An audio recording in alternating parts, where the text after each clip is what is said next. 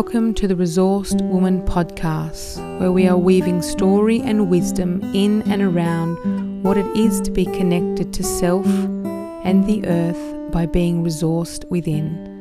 I am Bryony Montgomery, mama of four, body worker, coach, healer, teacher, writer, and founder of The Mother Way, a pathway of healing I created for women who are ready to activate their power by healing their mother wound, personally, culturally, and globally, resourcing themselves within and deeply rooting themselves in belonging.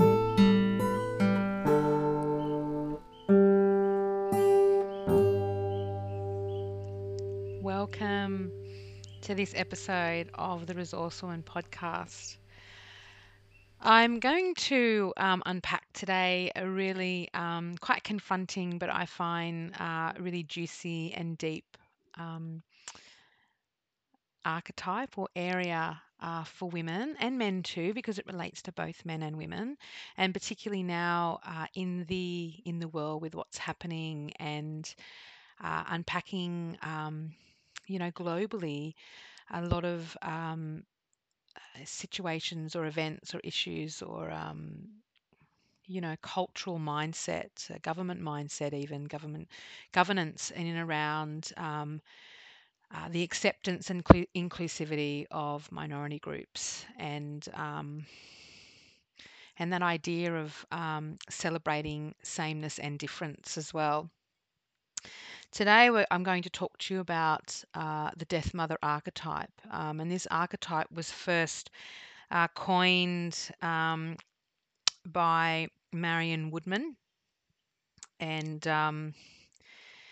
there is a fantastic interview with Daniela Saif back in 2009, where they both sit down and unpack this archetype, the Death Mother archetype, and have found this archetype when I first came across this interview and this archetype and this work,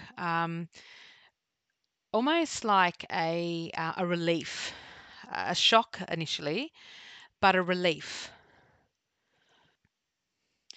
Because for so long I'd been working on the mother wound, my own mother wound in particular, even though at the time when I was working on the mother wound back in 2001, when I began on my journey, a little bit before that, but particularly when my mother died in 2001, the language in and around what this wounding had not yet really formed. I knew that I was immersed in something that was quite revolutionary for me and quite revolutionary for other women around me as well, because I could see that in the way, and I can see that now, the women that are attracted to the work that I do and attracted to listening to me or wanting to be a part of my community, that the journey that I was on, that I began after my mother died, was so potent and powerful that other women around me had a really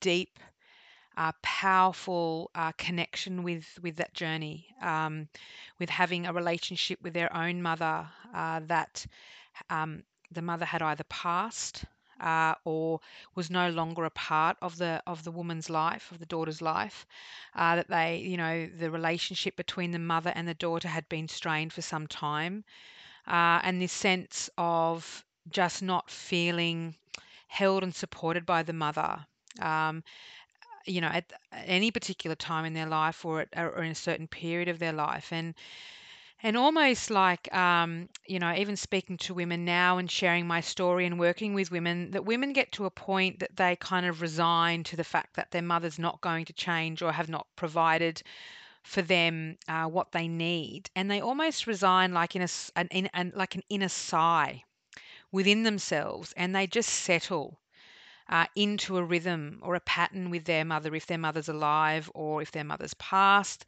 They just fall into a pattern of relating to either their mother or mother symbols around them, or relationships with other women who represent that mother aspect for them. They kind of just resigned to that it was what it was, and we can just leave it in the past and move on.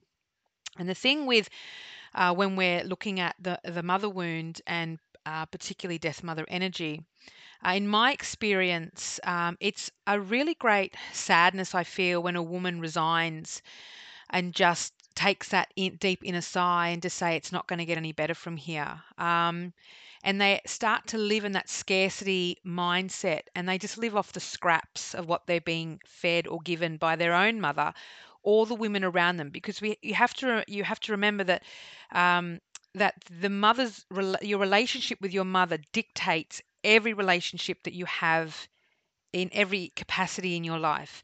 It dictates all the relationships that you have with your friends, with other women, with other family members, with your children, with your partner, with men, with culture, with community. It really is a measuring stick for so many areas in relationship areas in your life, and remains so for the rest of your life. And then becomes a patterning, an ancestral patterning that's passed down from the generations.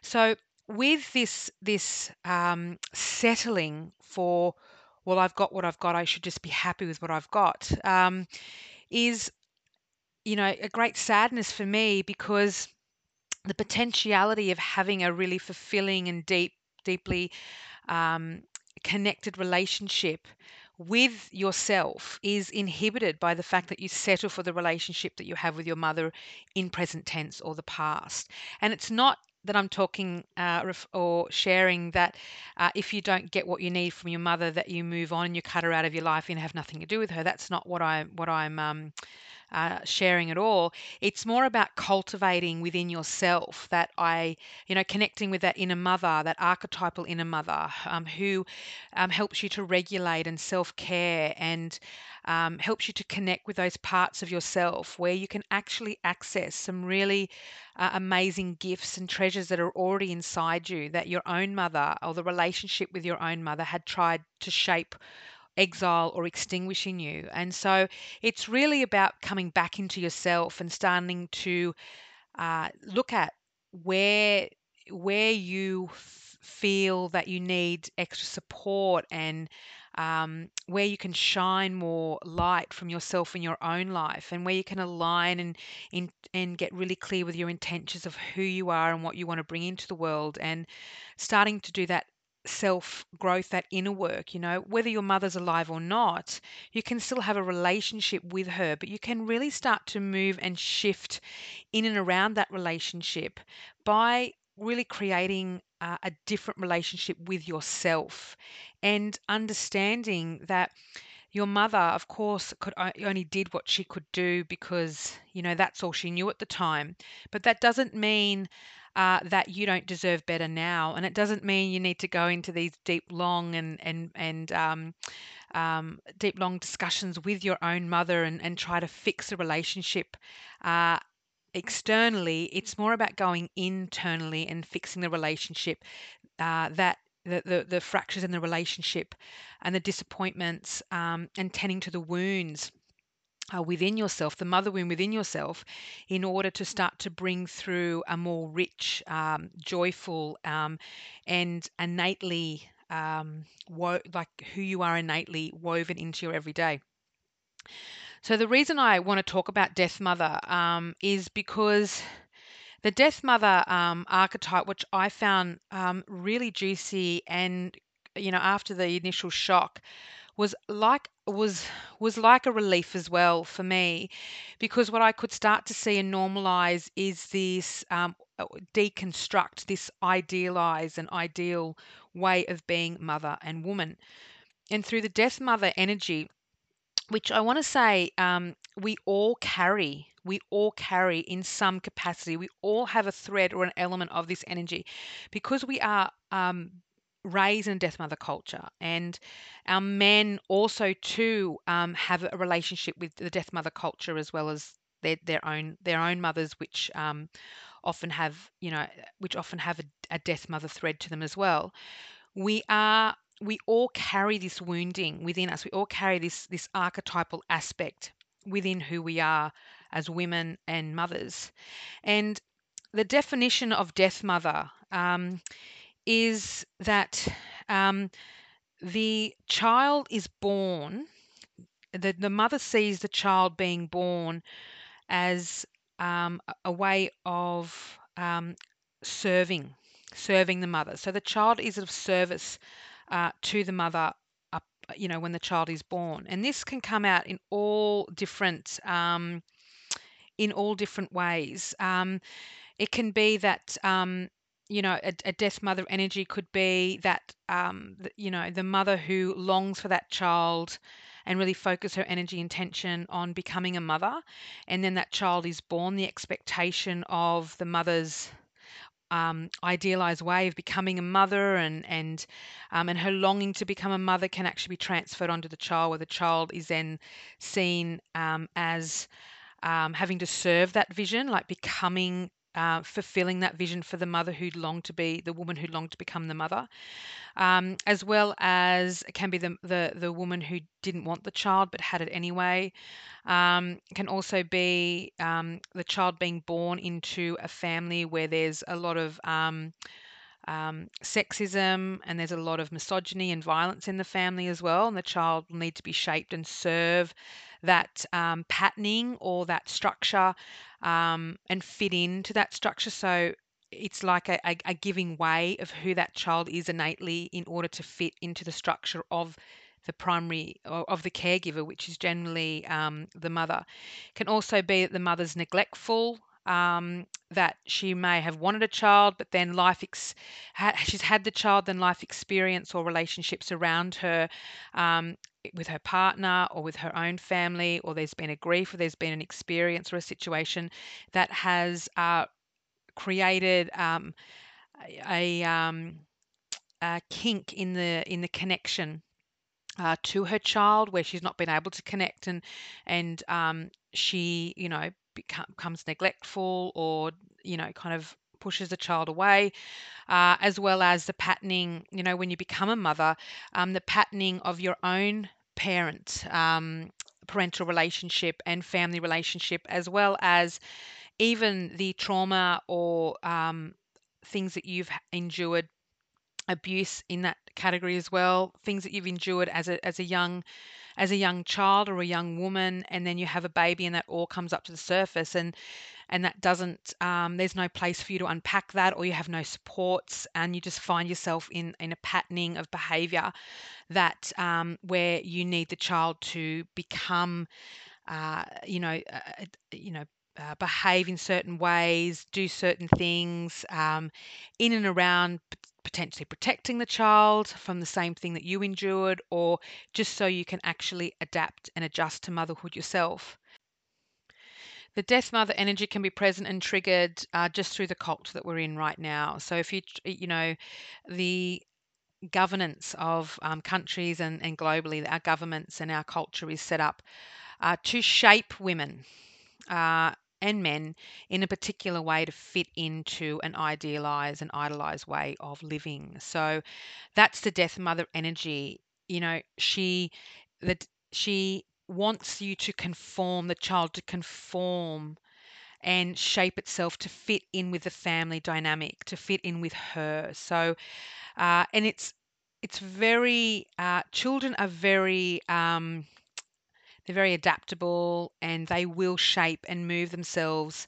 It's a survival instinct as well. They will shape and move themselves to fit in with the family structure, and of course to fit in with their mother, who grew that baby, who grew that child in her womb space. So that child is so intimately connected to the mother that the bonding with the mother, the connection with the mother in that first stage of that child's development and life is just so crucial for both the mother and the child. So every one of us has a relationship with this energy, has a relationship with the death mother energy, whether it's through the culture, whether it's through our own family, whether it's through our relationship with our mother, whether it's even through our relationship with our partners, and our relationship with our own children.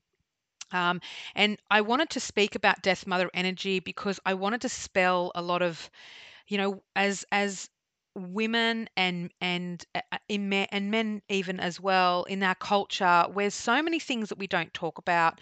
There's so many uncomfortable conversations or painful places that we don't want to share, that we feel a lot of shame around, or fear, or guilt, or resentment, like really big emotions, and we don't really know what to do with how we're feeling. And so I wanted to unpack this here with you because I want to dispel the myths in and around what it is to, to walk with this energy and to be a part and to carry a thread of this, of the death mother energy, and not to be afraid of that aspect of who we are or even of the culture. Because once you're afraid of anything, you immediately give it power. And how we can start to move with these shadow aspects of mothering or being a woman or in the culture or even being in relationship, and part of claiming and connecting with our resources within is going into the shadow and doing the work that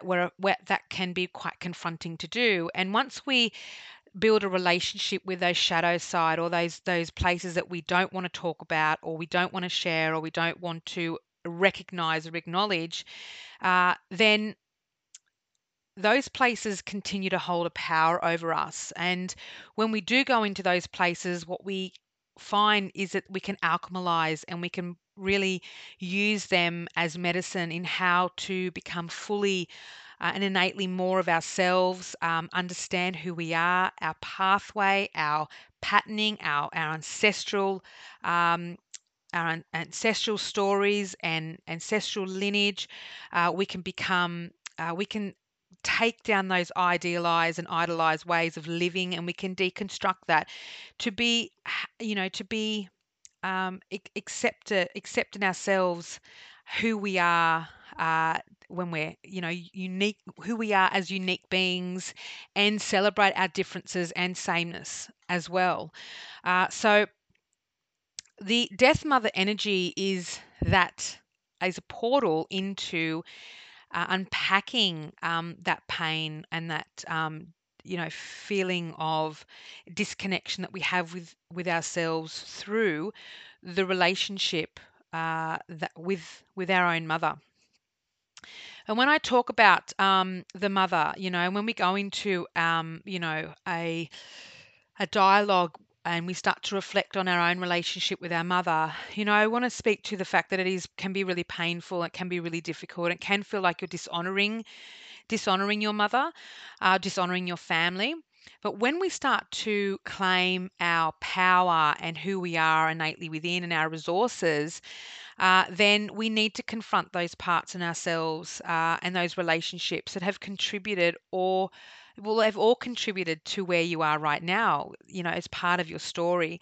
And to reject one part of your story is to reject one part of yourself. So to even reject one relationship along that line that didn't support you or nourish you in the ways that you had expected it to, or the ways that you needed it to, is to reject a part of yourself. And so when we start to unpack and look at our mother wound and look at death mother energy, we're actually opening the door to allow the cultivation of self-compassion, and self-love, and acceptance and belonging, and the gifts of who we are, the celebration of our story, and where we've come from, and where we're wanting to go, and what we're wanting to bring with us.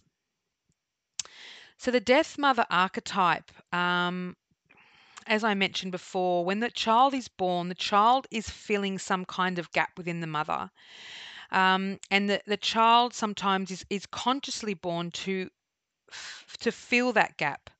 And then in that journey, in that expectation that's placed on the child to fulfill that gap, that's that death mother energy. So the child is born into an expectation of that it has to meet some sort of, it has to meet the expectations of the mother or the father or the community around them.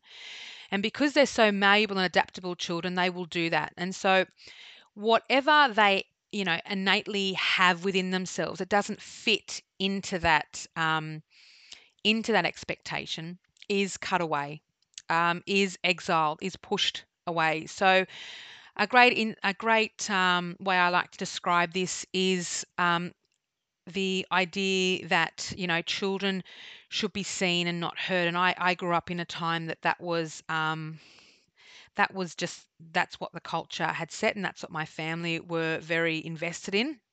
And so big emotions and emotions that weren't controllable were forced out of me, forced out of children, um, and sometimes smacked or shamed or threatened out of children or blackmailed out of children, which happened to me quite often, because the child cannot be controlled. They're not living up to that idealized that expectation that was set when the child was born, or this kind of image of what the child should be, which reflects on the image of what the family should look like, which reflects on the image of what the mother and the father should look like. So everybody's kind of invested in this image of what the family unit looks like.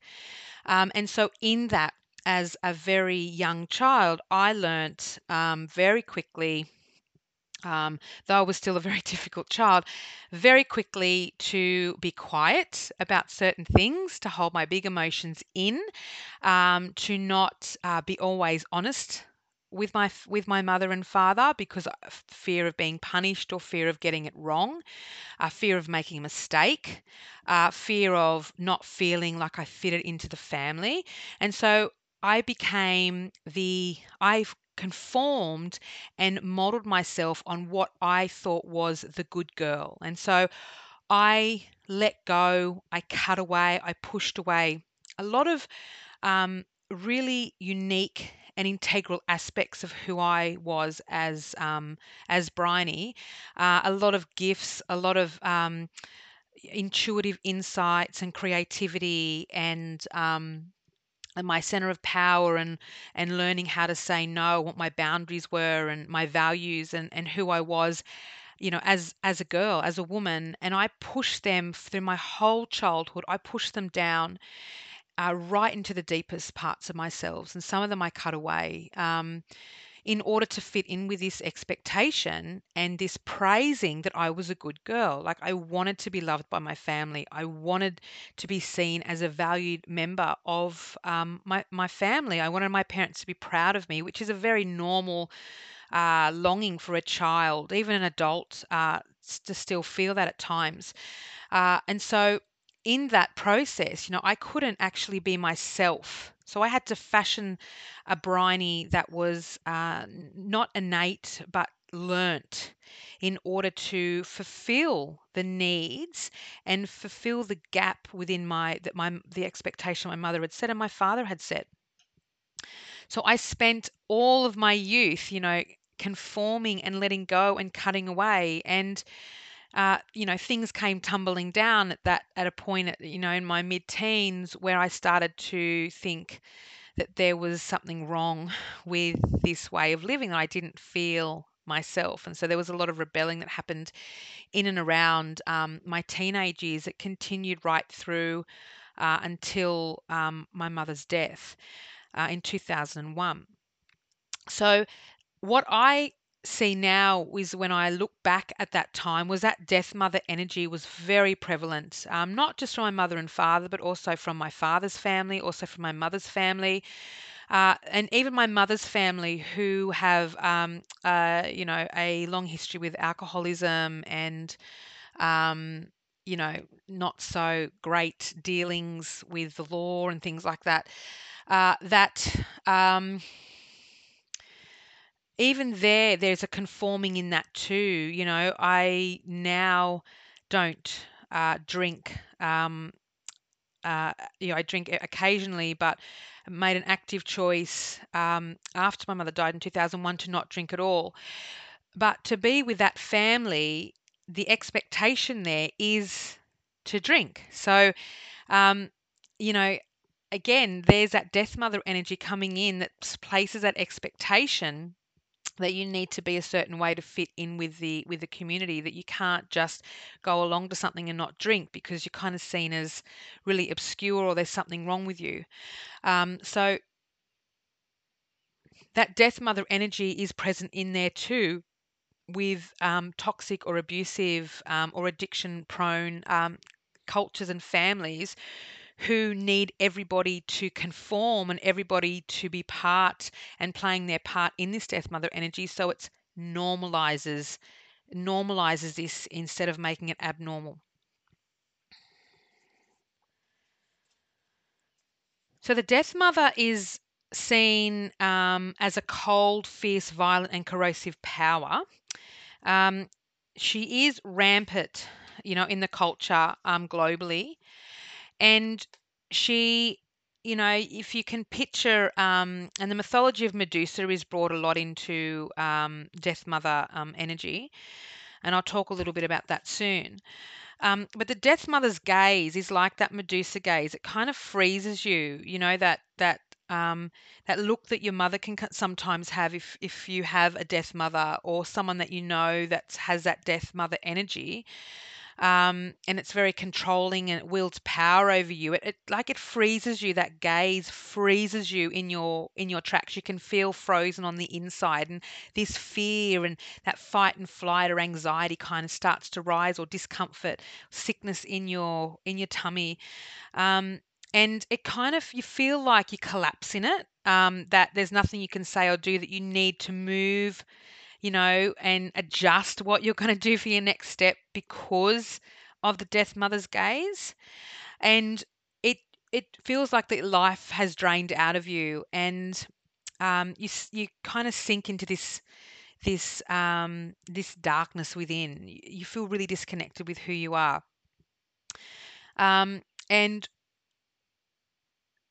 you have this overwhelming sense that you need to get away as quickly as possible, which I kind of see as a state of, well, that fight or flight. But um, in extreme cases with death mother energy, it can be that you yearn for death, or it's like a death that happens on the inside. And eventually down the track, this has really the death mother energy, unless alchemized and acknowledged and healed, and accepted, in a way that allows you to walk with the energy consciously and intentionally, it can really actually have a very uh, catastrophic and a um, disabling um, impact on you later on in life.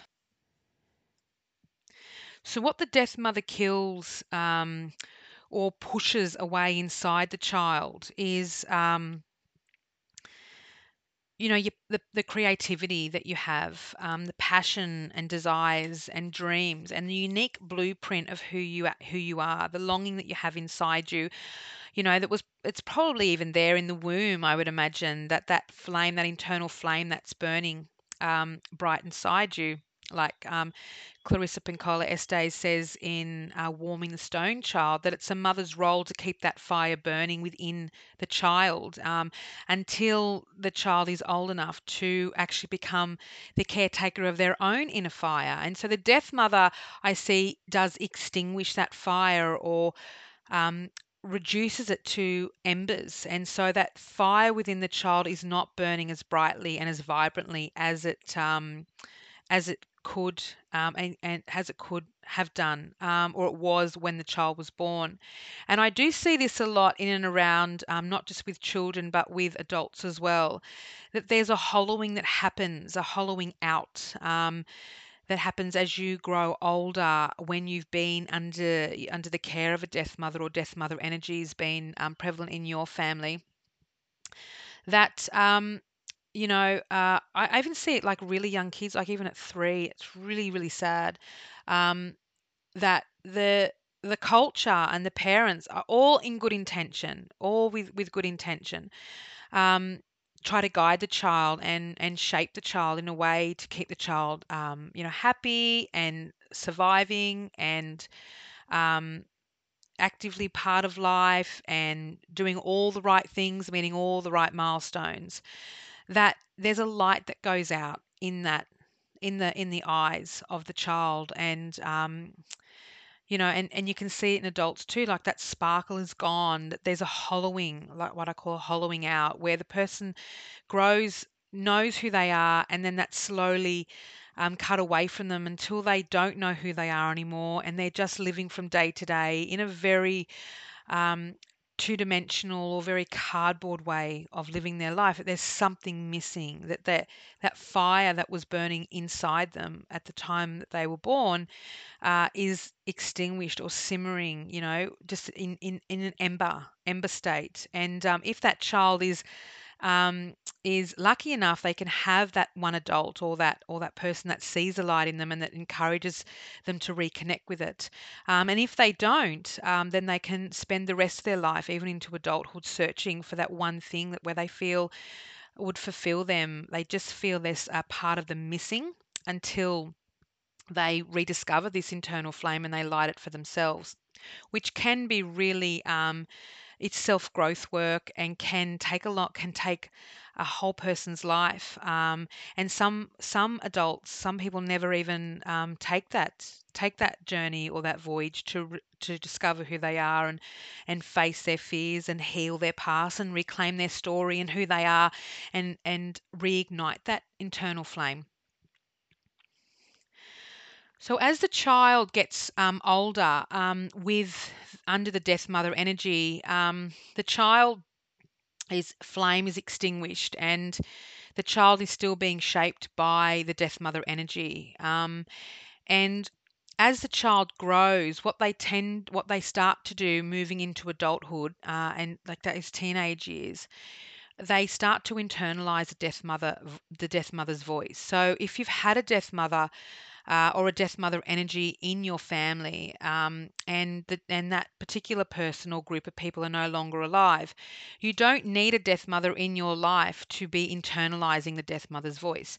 You will take on that death mother energy. You will take on the voice of the death mother, that cold and wielding stare that she has when you've done something wrong or something that she doesn't approve of, and it gets lodged in the cells in the body. So it's like you learn to actually, your body starts to turn on itself. Your energy, your mind, your spirit starts to turn on you as like in a critical way. So that voice, when you an internalized death mother voice as you're growing, sounds like you know, uh, when you've got an idea or a longing to do something or a creative project you want to sink into, or a job that you want to do, or you want to join um, a community space and contribute in some kind of way, or connect with people, or a relationship, or even having your own children, or taking a risk in particular areas of your life, that the internalized death mother voice will come through as a very critical voice that will tell you that you can't do that, that who do you think you are, that you don't have the capacity or the skills to do that, that you're going to fail, that you're going to look like a fool, that no one's going to believe you, that you're not as good as you think you are, or that you don't know enough. And it really it stifles our growth and imprints in the cells in the body, and where we start to develop um, this deep fear and hopelessness, and loss of connection with life and joy and who we are and other people and community, and our life force within us just starts to leak out of our body, and the body eventually turns on itself. So that kind of negativity and fear and criticism held in the cellular structure of the body turns into dis-ease, and the body starts to turn on itself. And it's really sad, because with that internalized death mother voice, it's like a very slow and prolonged death journey towards death that you put yourself on. So it you start to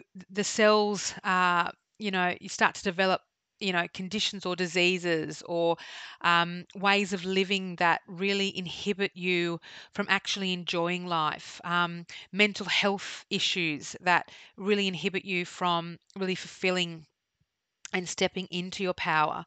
And it's like a slow march towards your own death. And it's like the internalized death mother is willing you all along the way, in every step that you take, to diminish who you are, to everything around you confirms internally and around you confirms that you're not worthy, that you're worthless, and so you slowly get diminished, and your body turns on itself and creates disease in the body. And disease can come through the physiology of disease, but can also be an imbalance in the body as well. An adult child of a death mother, that internalized death mother voice energy too, can also you can also be prone to addictions as well. A fear and sense of loss and belonging within. You don't know where you belong within.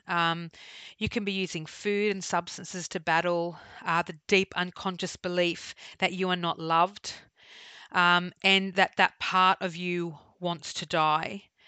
And that voice continues to tell you that you're not enough, that you're unworthy, you're unlovable, and even that impacts your relationships, your intimate relationships, and your relationships with your own children.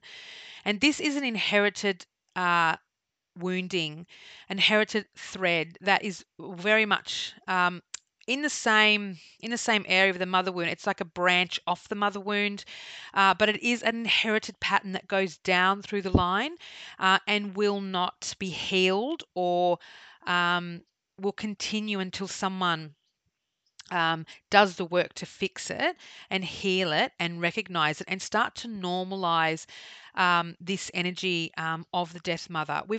We as women and as a culture, we expect women, when they become mothers, to just innately love their child. But it's actually a skill. It's not something innate in women to just connect and love their child. There's this primal sense, of course, that you need to care for this baby that's just come, that you've just birthed from your body.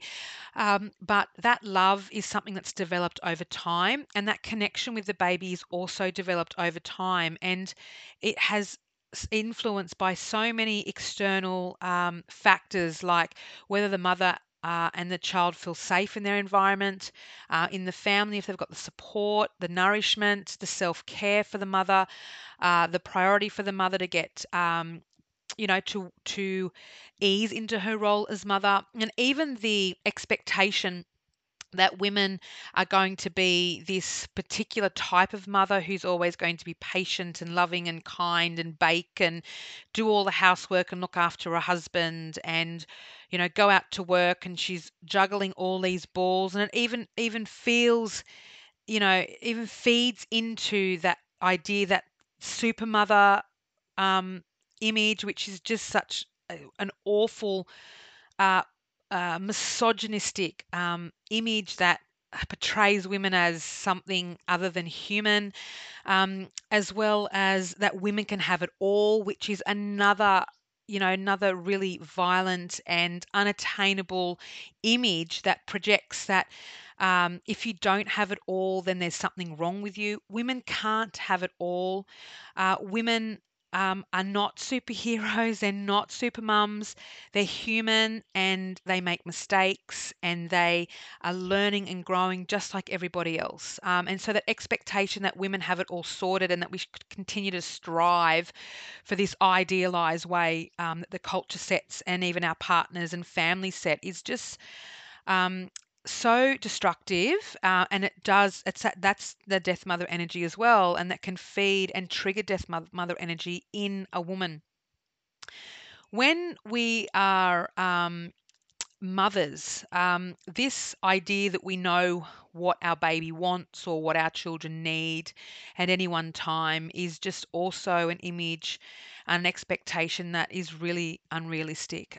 You grow with your child, you grow as a mother, and growth can only happen if we make mistakes. And so in the idealized way that the mother has everything sorted, has it all. She's super mom. She's, this earth mother. She's making all these amazing decisions for her family, and she's got this everything's mapped out really perfectly, picture perfect, Hollywood perfect, culture perfect. Um, and the mother is often dying on the inside, and that's death mother energy as well. The mother might start to feel, there's comparison, judgment, competition. She's measuring herself up to other women, and that's a pathway of destruction for this mother to really move into her own role as mother in her own unique and innate ways. And we have so many judgments and expectations of how women should be and how mothers should be and how mothers should mother. And it's just enough, for the mother to feel that she is um, just fine the way she is, that the mistakes that she makes um, is part of that rich journey with the child, and that she's not perfect. Perfection doesn't even exist, and that she is that it's better for the child to have a mother who's human and can relate to her child through um, c- uh, compassion, through mistakes, through that which encourage resilience and persistence, and all those examples that you're wanting your child to learn from. That there's not that pedestal image or that pedestal mentality that the parents or the mother is superior to the child. That the mother is encouraged to be herself, to find out who she is as a mother, to hook into her resources within her intuition, her creativity, to ride the mistakes that she makes with reverence and grace, in support and in celebration.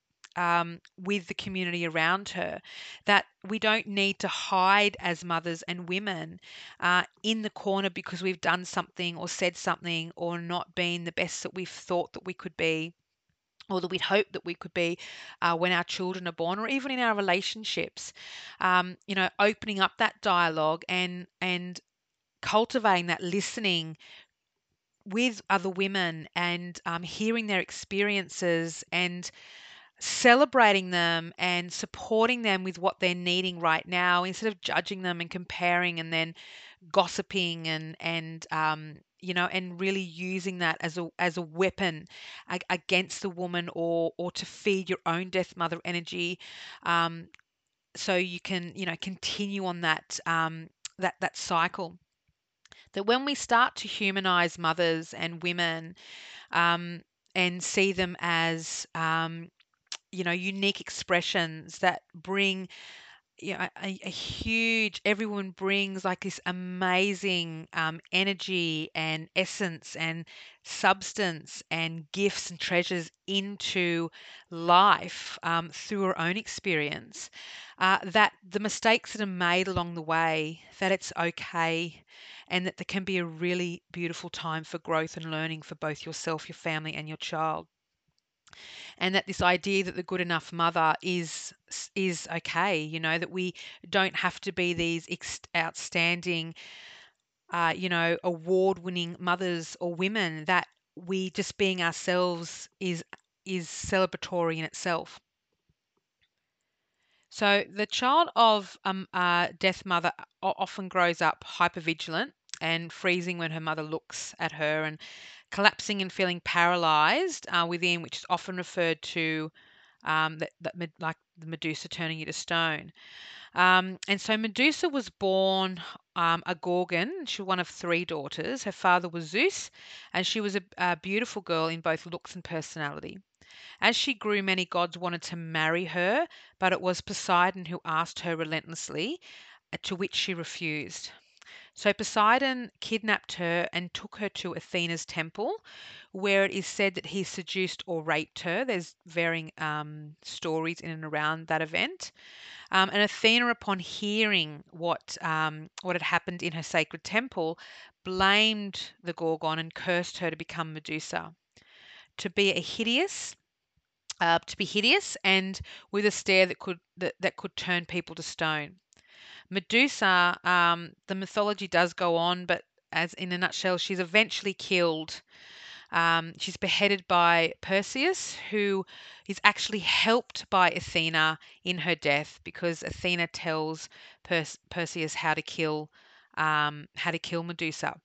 And what's really interesting about this mythology and story is that for our current times is that Athena is a representation of that aspect of ourselves, or even in the culture, as being her father's most loyal daughter. She's the goddess of war and strategy and wisdom, and she's that good girl image that I was just talking about before.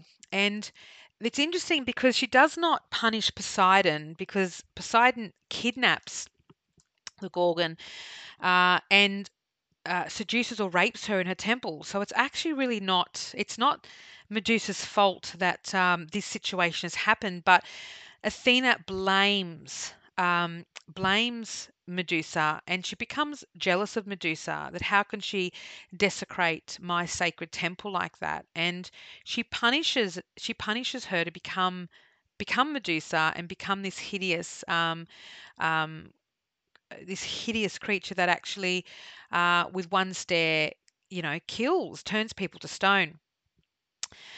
So as Athena, she is the representation of the patriarchy's daughter and the representation of us within ourselves, of wanting to be the good girl, of wanting to be accepted by the father, and the ways that we can be jealous of the women who are outside of that box, outside of that conditioning, and living their life in full sensuality, in full, um, an innateness to who they are, and even those aspects within ourselves as a part of ourselves who that's creative and that's sensual and joyful and likes to be pleasured or in a state of pleasure, and that internal struggle that we have between conforming and being free in that state of our sexuality and sensuality.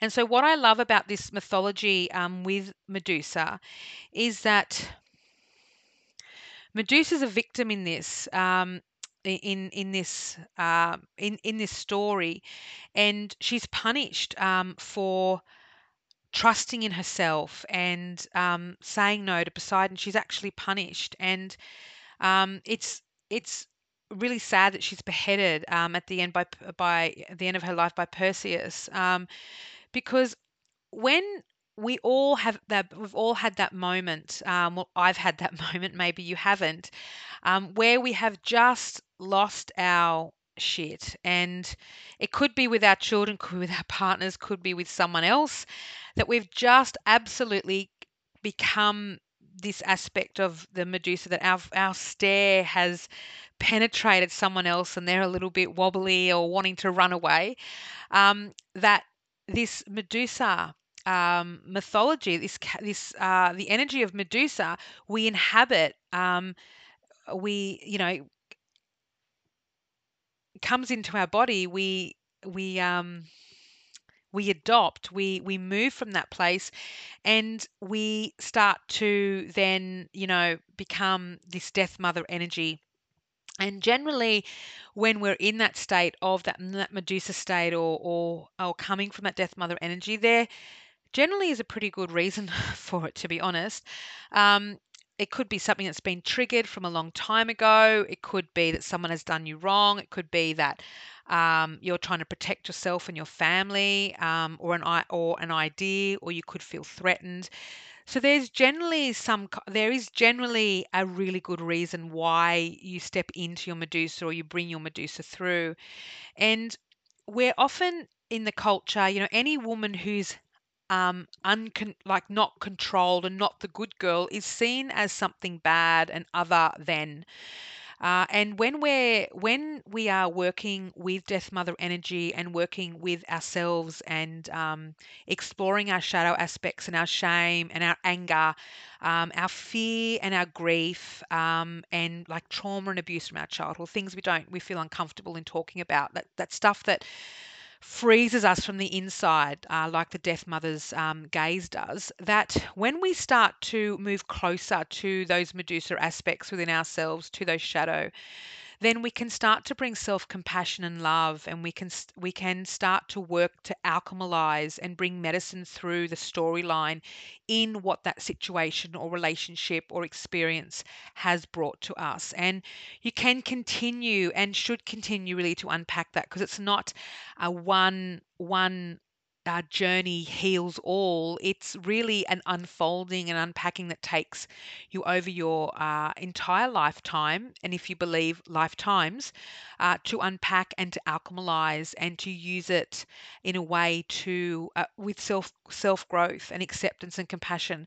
And so when we start to actually do that within ourselves, and we start to bring compassion to our own Medusa, then we can start to bring compassion and understanding to the parts around us in our community and culture and globally, where that energy of Medusa is so prevalent and present, and stop being stop investing in that Athena image of being the good girl, that women have a right and are very, they have a right and should be welcome to express those big emotions, and little girls too, little boys as well, that they have a right to express those big emotions like anger and grief and sadness and frustration and fury and anger and all of those big emotions that we tell them that are not desirable, or that we shouldn't do that as women or mothers or little girls, because that's not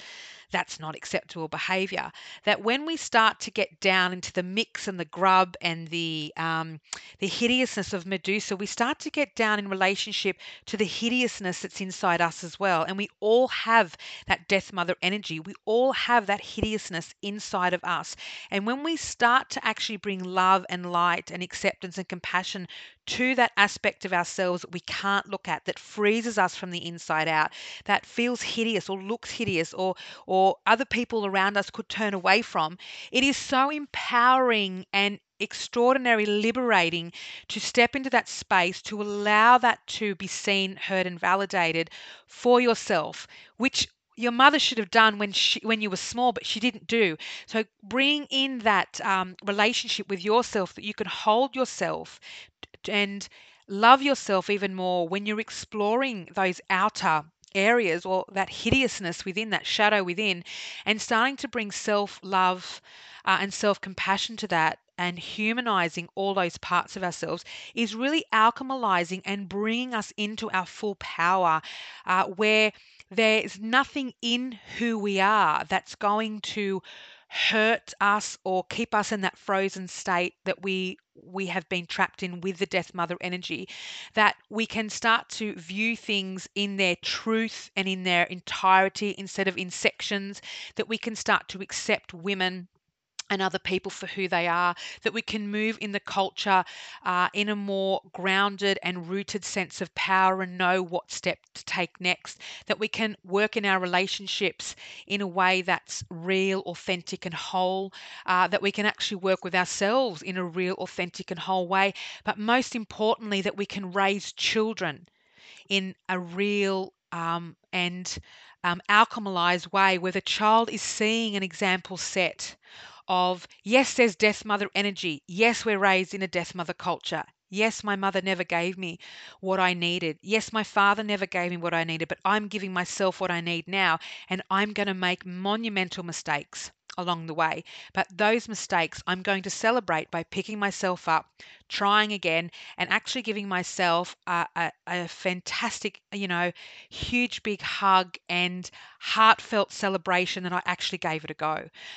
So when we're moving, with that, then our children see that example, and they can see a humanized version of what it is to be mother and father, and living in this culture um, under the umbrella of the mother wound, and really influenced by the death mother.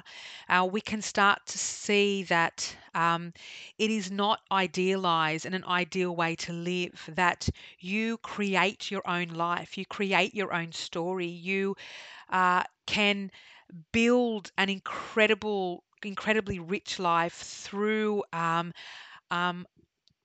situations and relationships and experiences that are not ideal, that are not okay, and you can still come out the other end even more empowered and like the phoenix rising, that you can actually move into a more embodied and powerful state in who you are. Uh, Alongside the death mother, knowing that she's an integral and really important part of who you are and how you are as woman and mother, and how you move in your relationships. So when that shadow rises, or that shadow there is, it can be sometimes they're quite predominantly walking, you're walking shoulder to shoulder, and in time you're actually walking with that shadow as a part of your everyday. And that is really, really powerful, because the stuff that's the stuff that you, when you start to get into it, that makes you much more wild and free and empowered and resourced within, that there is no outside influence that is going to, it may shake you, but it won't get you off course. You know the next step, you know who you are, you know your shadow. You not seeking validation outside of yourself. You're not seeking to reconcile a relationship with your mother that may never be reconciled. You're not living in the past and longing for that mother role or that mother figure to tell you and validate you for who you are. You are doing that. You are connected with your archetypal inner mother, your sovereign self, and you are doing that every day, as you are walking with the shadow of yourself, as you're accepting and bringing self compassion and love to the death mother energy in and around you and in your ancestral patterning and lineage. The death mother stuff is really, really so juicy, and I could continue to go on about the death mother energy, and but we are running out of time. And I do a lot of this work. I unpack a lot of this work in my one-on-one sessions with clients and students, as well as on the Mother Way journey, and in Women's Circle as well, that I hold globally and online. And if anything in this podcast today, this episode today, has triggered anything deep within you, I recommend that you just take some time to ground into your body with some deep breaths, maybe do a bit of journaling, and just really give yourself some extra support and nourishment today. And this is a wounding and an archetype that you need to unpack very slowly. And I would recommend doing it with a guide or a support or a teacher who's really well, is familiarized with the death mother energy. And if you feel that you're needing a little extra support around this, or you'd like a little bit of guidance, and I'd recommend that you contact me through my website, www.bryonymontgomery.com, or you directly with an email, bryony@bryonymontgomery.com, and I'll get back to you. Thank you so much for listening today. I've really enjoyed unpacking this archetype with you, the Death Mother archetype with you, and I look forward to connecting with you on the next episode of the Resource Woman podcast. Bye for now.